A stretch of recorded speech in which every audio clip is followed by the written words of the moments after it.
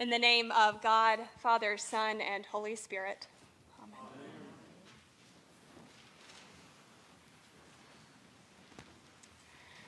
Over the course of the last few weeks, I have been reading a book called Wintering by a woman named Catherine May, in which she writes about how to rest and retreat in the dark and difficult times of our lives, the winters of our lives, she calls them, the advents of our lives, as I call them.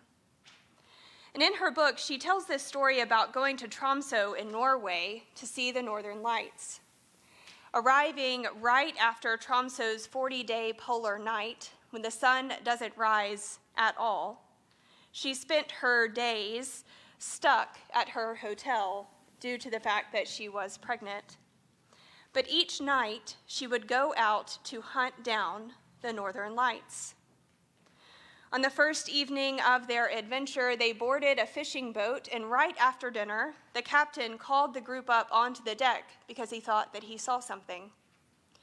And as they watched, she says, a wisp of greenish smoke appeared overhead, almost close enough to touch.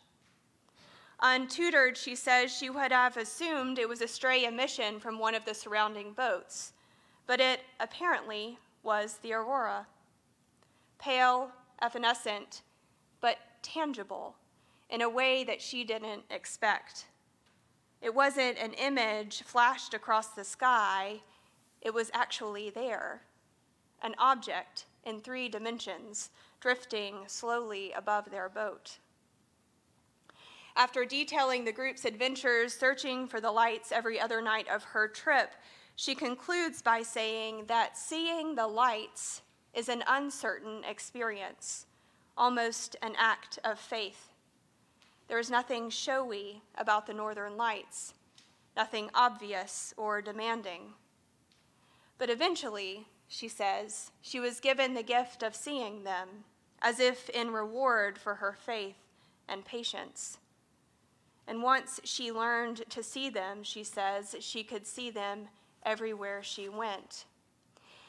So much so that at the end of her trip, as she was running into her hotel lobby, the place where she spent a good amount of time cooped up, she spotted the faint glow of the lights.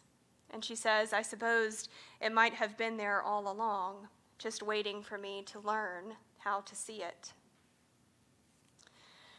We, who have spent the last 4 weeks walking through the darkness of Advent, come to this evening hoping to see and feel within our souls that great light that has been promised. We too have been on a journey, on an adventure through the darkness of this world, preparing ourselves to see this light that is not just any light, but a light which has the capacity to shine into and transform every single thing about the darkness of our world. And this is possible because this light that comes, this wonderful counselor, mighty God, everlasting Father and Prince of Peace, whose authority continually grows, this light comes to us not as a flashy and obvious king, but as a tangible, 3-dimensional child wrapped in bands of cloth, who makes a manger his throne and comes for all people in every time and in every place, for shepherds and for magi alike.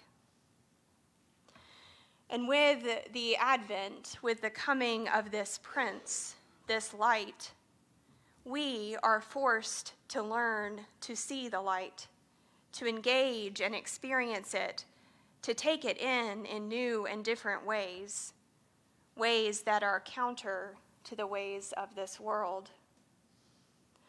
Look, the angel says, this will be a sign for you. You will find a child wrapped in bands of cloth and lying in a manger. Not sitting on some throne, unapproachable and unattainable, wrapped in expensive silk and garments, but in a manger, waiting for all to come and see and behold.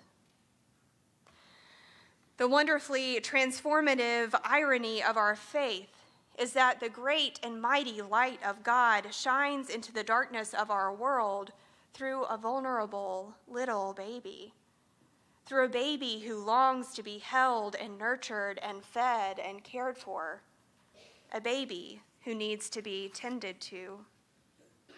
And as seekers of this light, we are called to set aside all the worldly possessions and passions and ideas that we tend to and care for and nurture in our lives, and instead tend and care and nurture this vulnerable child who has been born into our hearts, to feed him in word and deed and make space for him to grow in the very depths of our souls, to hold him so close that our heartbeats and his find the same rhythm, and he becomes a very part of ourselves. So this Christmas, as we emerge from the depths and the darkness of Advent, I invite you to open your eyes and your hearts in new ways, to search for the light of Christ present in this world in the vulnerable parts of yourself and others, to seek out the tangible, three-dimensional, fleshy, incarnate ways that the light of God's love is moving in and shaping our lives through all of the blankets we have washed this week, and smiles offered, truths confessed, and meals shared, through tears that have been spilled, hearts that have been opened, freedom that has been given, and hugs that have healed. Because this is how we are changed. This is how we are trained to see the light of Christ present and active in the darkness of our world. This is how we can feel the tangible, three-dimensional shape of the light of Christ taking root in our lives and in our world. This is how yokes of burden and oppression are broken, how joy is increased and endless peace is ushered in. And as we learn to see and experience and tend to this light more and more with the eyes of our heart, we, like Catherine May, might learn that the light has always been there, just waiting for us to learn how to see it. Amen.